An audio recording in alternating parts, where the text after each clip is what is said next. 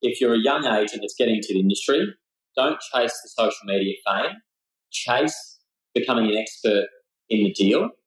And as you're doing that, try and capture the growth in your own success and share that and create your story. You're listening to Elevate, the official podcast of Elite Agent for real estate industry sales professionals, property managers and leaders. With thanks to our partner Connect Now, Elevate brings you the best tools, thinking and strategies to elevate your results. To get access to all of Elite Agent's premium resources, including a detailed episode guide for this podcast, visit joineliteagent.com. And for more information about how Connect Now can make moving easier on your clients, visit connectnow.com.au. Here is your host, Samantha McLean. Bold, polished, matter of fact are all words that have been used to describe today's guest on the Elevate podcast. He's one of Melbourne's premier agents who has built an outstanding reputation over 14 years for working smarter, challenging the status quo and pushing the boundaries of opportunity. He started his own agency, built a social media following in the tens of thousands, auctioned winning properties on the block, and transacted more than $1 billion in real estate. So, Marty Fox, welcome to the show. Thank you for having me, Samantha. Really appreciate it. It's great to have you with us. We've been meaning to have you on for a while, and finally the stars have aligned. I like to ask this question of agents we have on the podcast as a way of checking on the market, because sometimes what's happening on the streets isn't what's happening in the main street news. So how is the market down in Melbourne right now? And what are you and your agents seeing in the trenches? So with the market, numbers are definitely down. At this time last year, we were carrying around 125 listings between the group. We're probably sitting just under sort of 95, so slightly down. Different divisions are performing differently from last year. Last year, our peninsula division was running really hot with people buying secondary homes and having that tree and sea change. And this year now the apartments market is performing really well, sub $1 million. The downsizing market's still really strong. The 5 million plus bracket's still really strong. So within White Fox, the different verticals are performing differently. But overall, the consensus is that it is much lower than what it was last year. And it's also the confidence that people have come into the year with. Like, everyone's extremely cautious. It's hard for them to get money, as we all know, and it's a different environment. It's the agents that have the long relationships and the big, databases that they've kept in touch with. They're the ones that are seeing themselves performing well. And some of those newer agents that, 2, 3, 4 years in the game are finding it a little bit harder because they don't have that repeat customer base. Yeah, interesting. So let me take you back to the start of your career. I think it was about 14 years ago, if my research is correct. I know your dad's in the business, so did you always want to get into real estate? So it wasn't my father. He's a hairdresser by trade and a very good one at that. Right. Doesn't cut my hair though, I'll point that out. So when I finished university over in New Zealand, I actually moved back to Melbourne, and my girlfriend's father at the time was a very prominent real estate agent. And he's the one that opened the doors and got me into the business at 21. And what was amazing about that environment was that he had one of the busiest offices in the district. So I was exposed very early on to extremely high performers. And it was a business that was being run by the old school. These were the leaders of the industry, back in the 80s and 90s. And they were hardcore real estate agents. They were pounding the pavement day in, day out. And through being amazing real estate agents, they actually became business owners. And they grew the business to 52 offices and then sold their business to Century 21. So it was the first major acquisition of a privately owned group at the time that was franchised, that was then rebranded to a bigger global brand. And yeah, it was really hard. In that first year, I was the cadet of the office, running around doing absolutely everything. I didn't question what I was asked to do. I just did it. And yeah, I think that was one of the best training grounds I could have ever asked for. Melbourne's a particularly hard market to break into, I think, because of what you just said, the legend of the, I'm not going to say old boys club, but, it is very tightly held, and Melbourne's got some of the most amazing boutique brands there. How hard was it going up against some of those guys?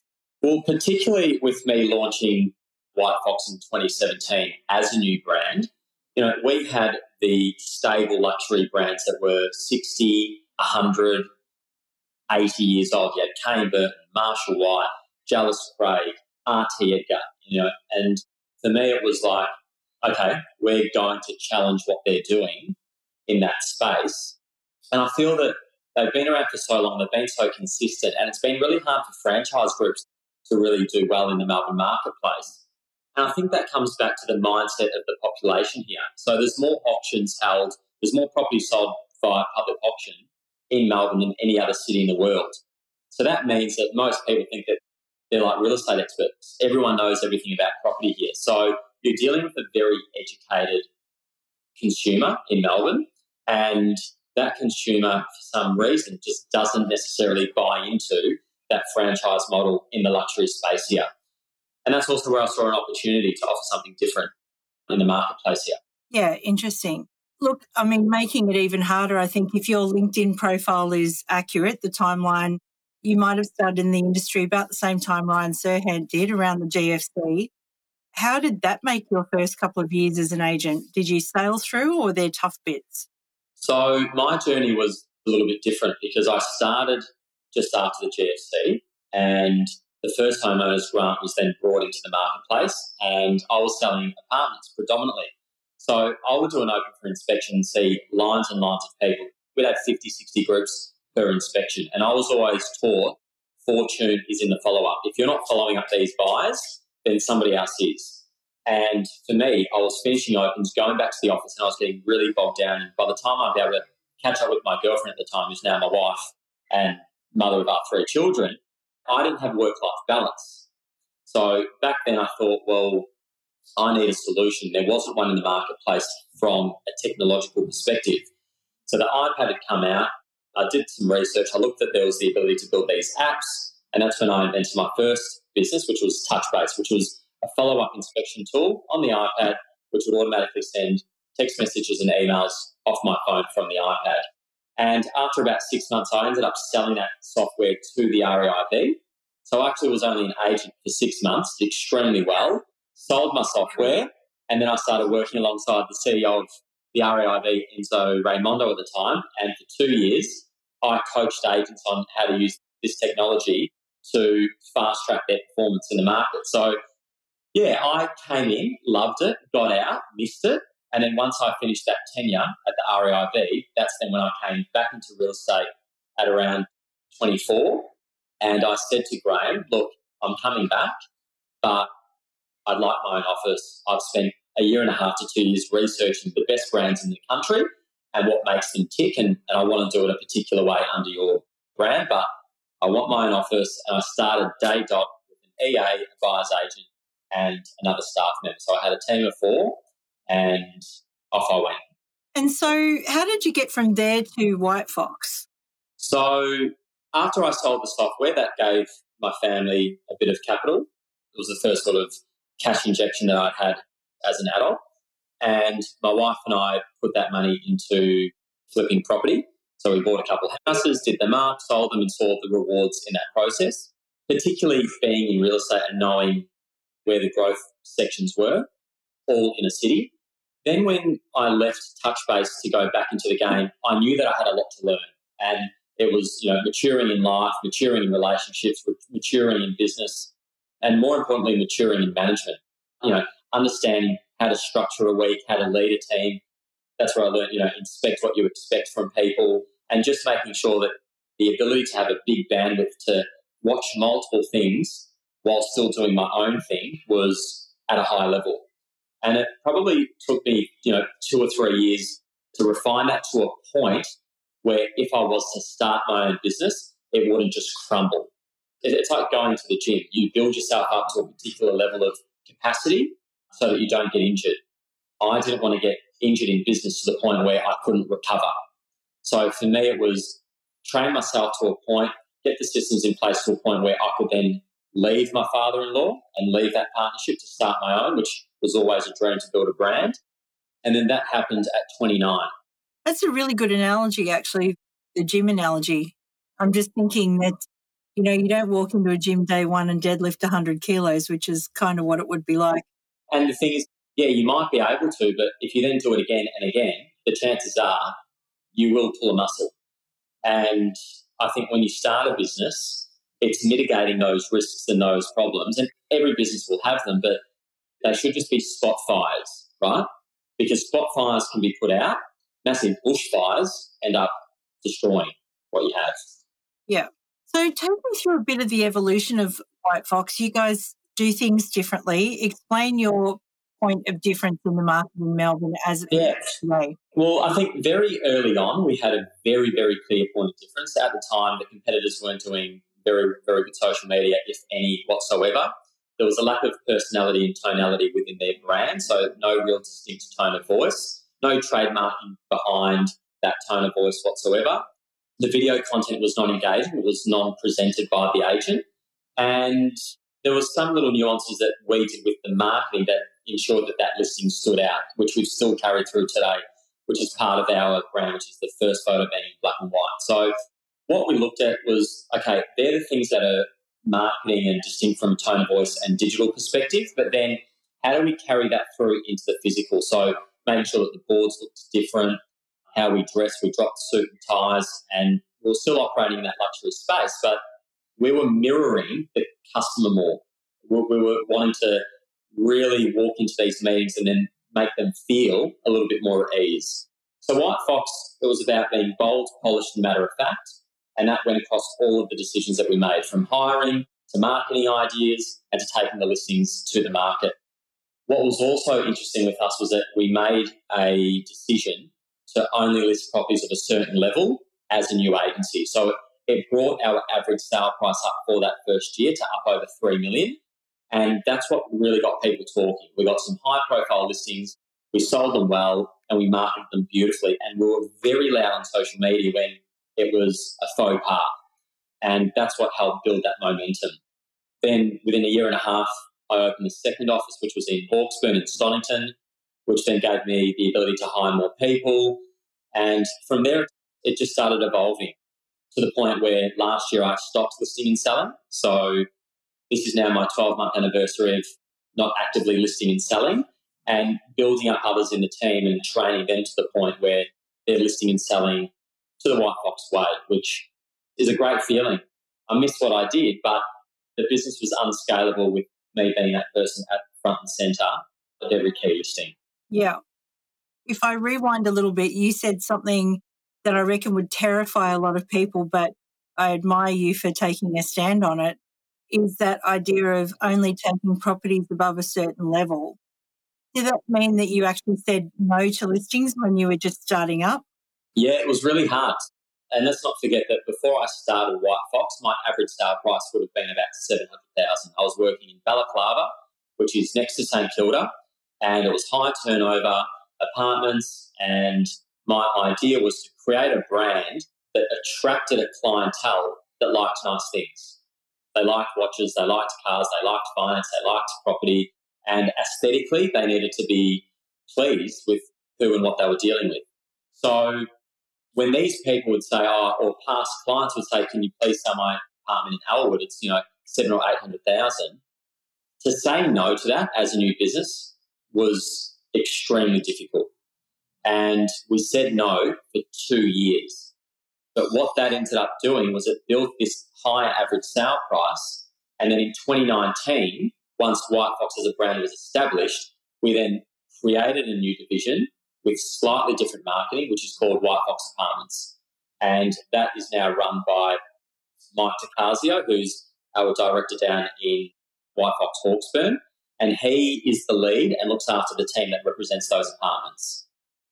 Yeah, so that's interesting. So it's like niche branding for different parts of the market.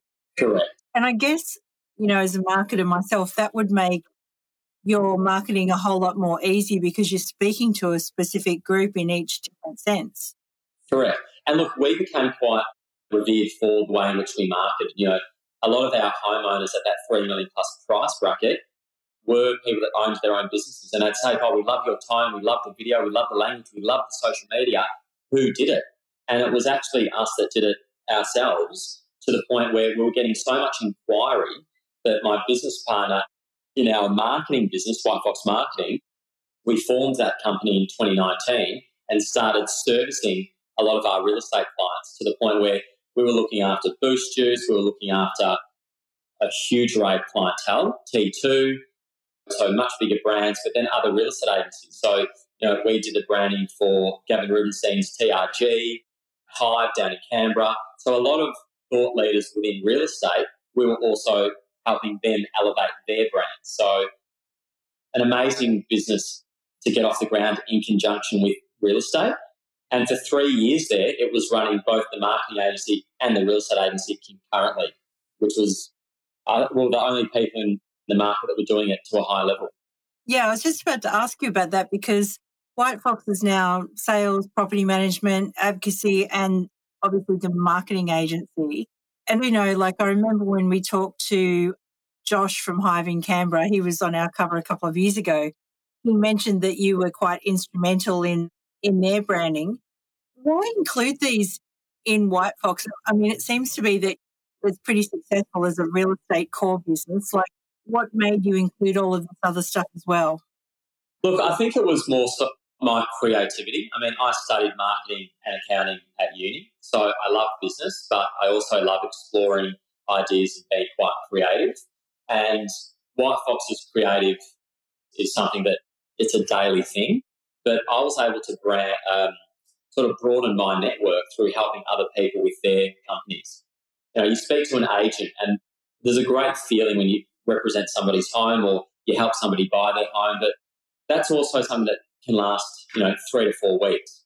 When you're helping someone with their business, that's something that lasts years and years and years and years and years, and it helps change the course of their entire journey.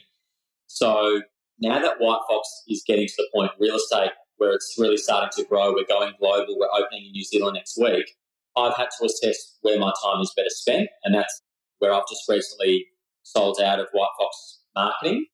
Obviously still using them for a lot of the work that we do, but the focus is solely on that advocacy arm and that real estate arm, which we want to take around Australia, and we really want to bring this brand and successfully launch into the New Zealand marketplace as well, which for us is a huge opportunity to get back over there, which is where myself and our CFO studied, where we first met. Yeah, amazing. I want to get on to New Zealand at the moment because we do love our New Zealand readers, and I've got a couple of questions for you on that.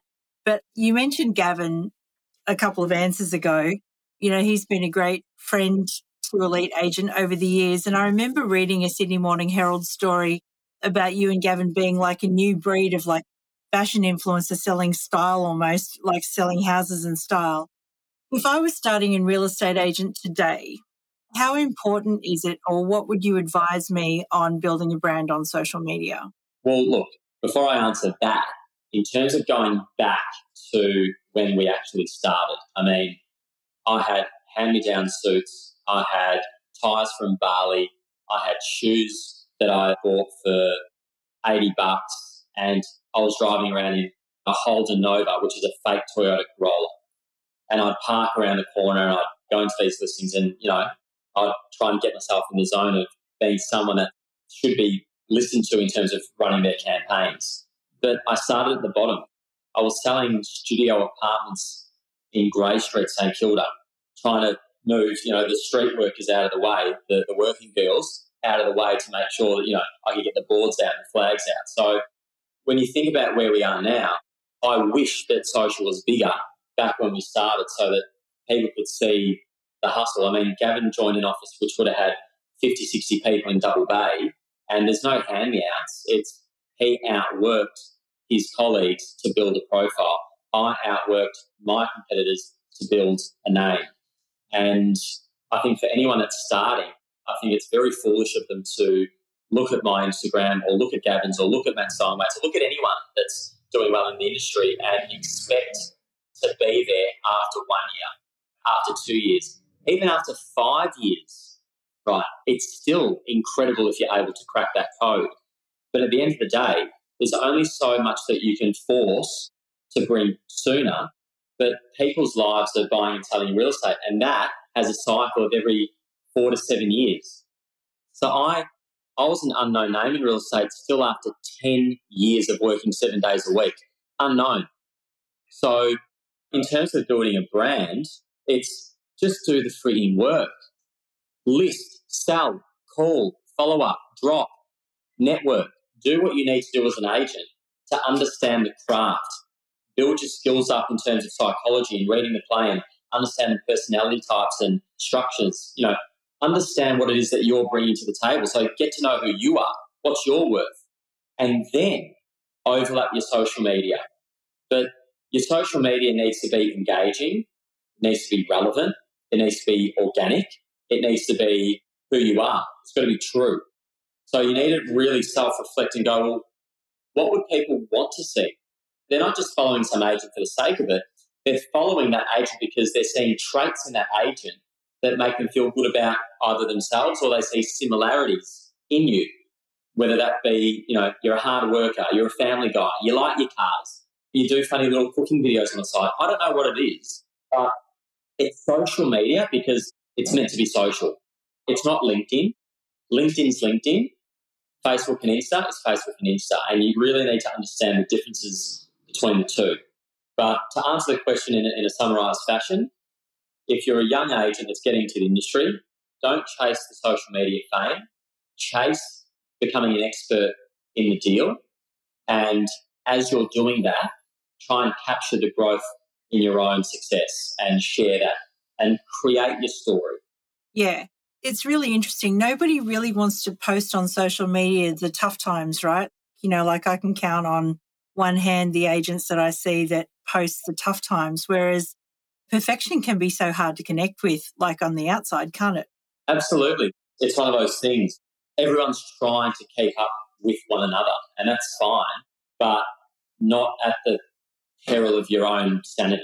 Yeah. I've overshared to a degree. I've put a lot up of my family and my children and the inner workings, and I've probably cost the business money along the way because I have been so open. But it's also something that I've thoroughly enjoyed, particularly in COVID. It was almost like my therapy to overshare.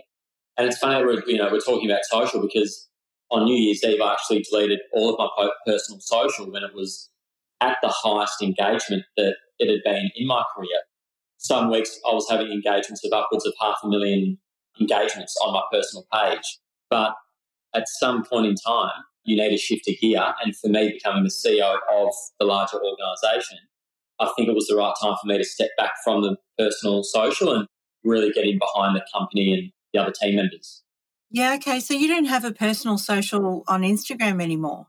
Not since New Year's Eve. Gosh, that's a hard thing to sort of press delete on that many followers.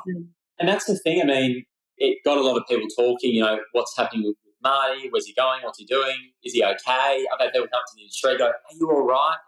Witness protection. Yeah, I know. But the thing is, when you share to the point in which I shared, I mean, some days I would do 150 stories in a day.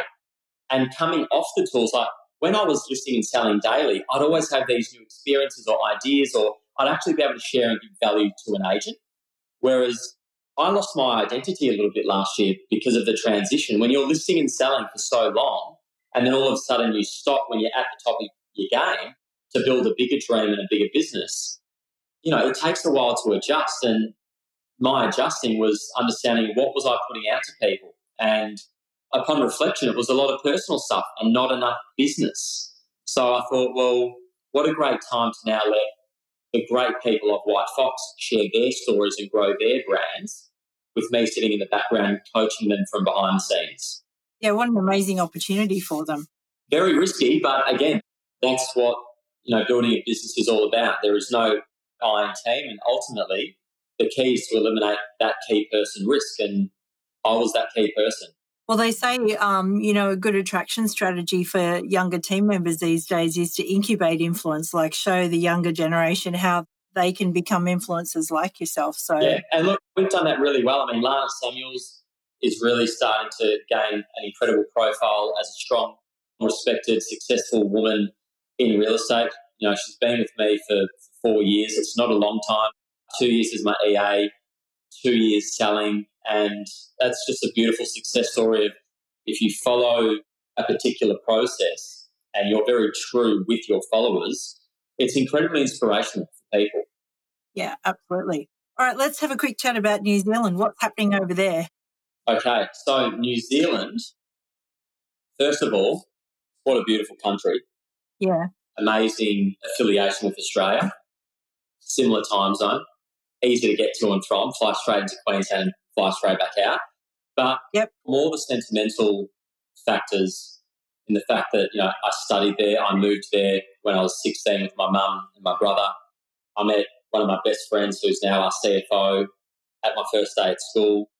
I saw him getting punched up by someone, so I went in and I rescued him. It was actually the other way around. And we just always spoke about getting the business to a point where it could go global. And we found that a lot of our followers, a lot of the people that were asking us to help them with their marketing were based in New Zealand. And the opportunity for us to open in New Zealand was there, for a national boutique brand to come in that was quite nimble and to bring something that the consumers hadn't really seen yet, which was our flair, our ability to do social media, the way in which we do it, to shoot properties in the luxury market, the way in which we do it. The whole tone of White Fox is something that we knew would appeal to the Kiwis. And, that kicks off next week for our opening in Queenstown. Well, Queensland, what an amazing place. So I was going to say Auckland has had it tough at the moment, and I was going to ask you whether that had impacted, with, some of the floods and things like that have happened in Auckland. Like they've taken a bit of a background at the moment. But Queenstown, is okay. Yeah, look, Queenstown's the only city in New Zealand that didn't have a massive negative downturn in prices over the past 6 to 9 months. And I think that's reflective of who is in Queenstown. It's something absurd, 60 to 70% of the people that own property there aren't even based there. And those parties predominantly being Australians, Aucklanders, and people from Christchurch and Dunedin. It fits our brand quite well. Our digital strategy supports the move into Queenstown, and also our luxury presence in the Melbourne market, and particularly for Australians that are seeing us in Queenstown, we know that we will be a massive conduit to a lot of deals between Australians and people that own properties in Queenstown.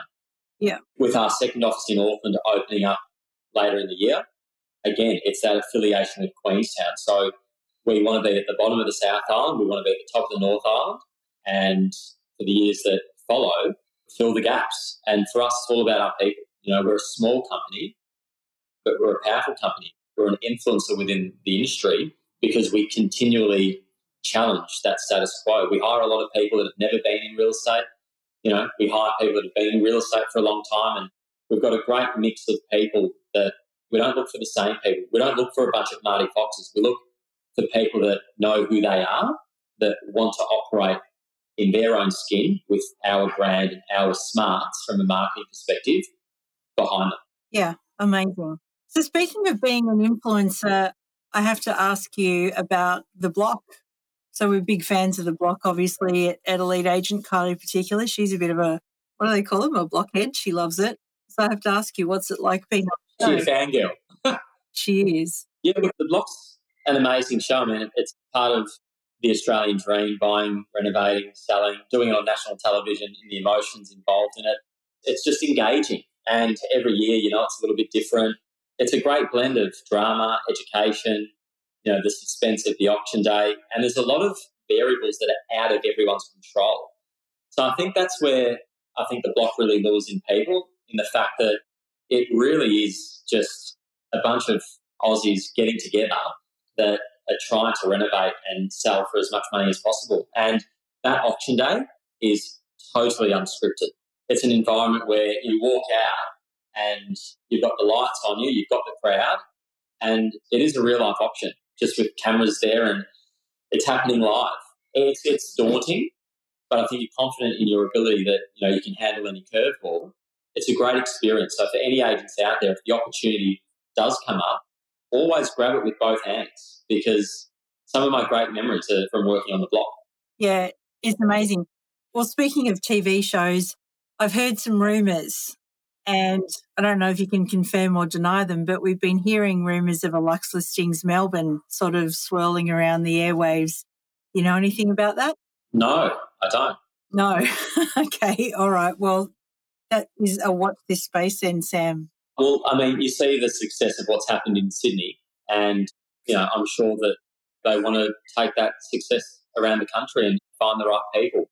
I mean, what's amazing with Sydney is you've just got some great personalities. I mean, you look at the crew and it's pretty amazing. I mean, they're engaging, they're funny, they're great at what they do, successful, and visually, Sydney's just absolutely beautiful on the screen. So I think it's been an incredible postcard advertisement for people around the world to look at what we're doing down here in Australia. Yeah, it's a pretty nice show to watch for sure. I mean, I've enjoyed all 3 seasons of it, so I'd definitely embrace the Melbourne version, and I believe that New Zealand has its own thing as well. So, might we see Rich List as New Zealand at all? Yeah, I've met a few of the cast. Obviously, with our expansion into New Zealand, we've met heaps of people and they've been good. Yeah. One more question for you, actually 2 more, because there's always like one more. But the main question I have for you is, we did touch on it a little bit when we were talking about younger agents and, them wanting to sort of come up through the ranks quickly. And we do know that this industry, particularly in the cycle that we're going through now, is an industry of high churn, with people coming and going and that sort of thing. What solutions do you see to keep good people in the industry for longer? So I believe that a new agent coming in right now needs to be part of a very busy office. They need to get exposed to a lot of live dialogue. So it's all good and well to do scripts and dialogue sessions with trainers and so forth, but if you're not seeing that occur in a live environment and you're sitting in a car listening to a great agent list property and close deals, it's very hard to then replicate what you're learning in a training session and to put in a real-life version. You're better to be in the simulation of the moment and align yourself with someone or an office that's doing a lot of transactions. So if I was to start tomorrow, it's the first thing that I do. I wouldn't be going into a business that isn't actually doing that. Now, the issue in this market is that all the numbers are down and a lot of those businesses might not be looking to hire you because they're trying to, look after those deals themselves. If you look online on REA, you'll see a lot of directors on properties that a year and a half ago, they would have never put their heads on. And that shows how tight the listings are, right? So it goes back to the basics of the more people you speak to. I saw this thing online the other day with Beyonce saying how she's won 24 Grammys, but the thing is she's also lost 46. She's been the person sitting in the crowd watching somebody else get up and win her Grammy 46 times. So this all goes back to work rate.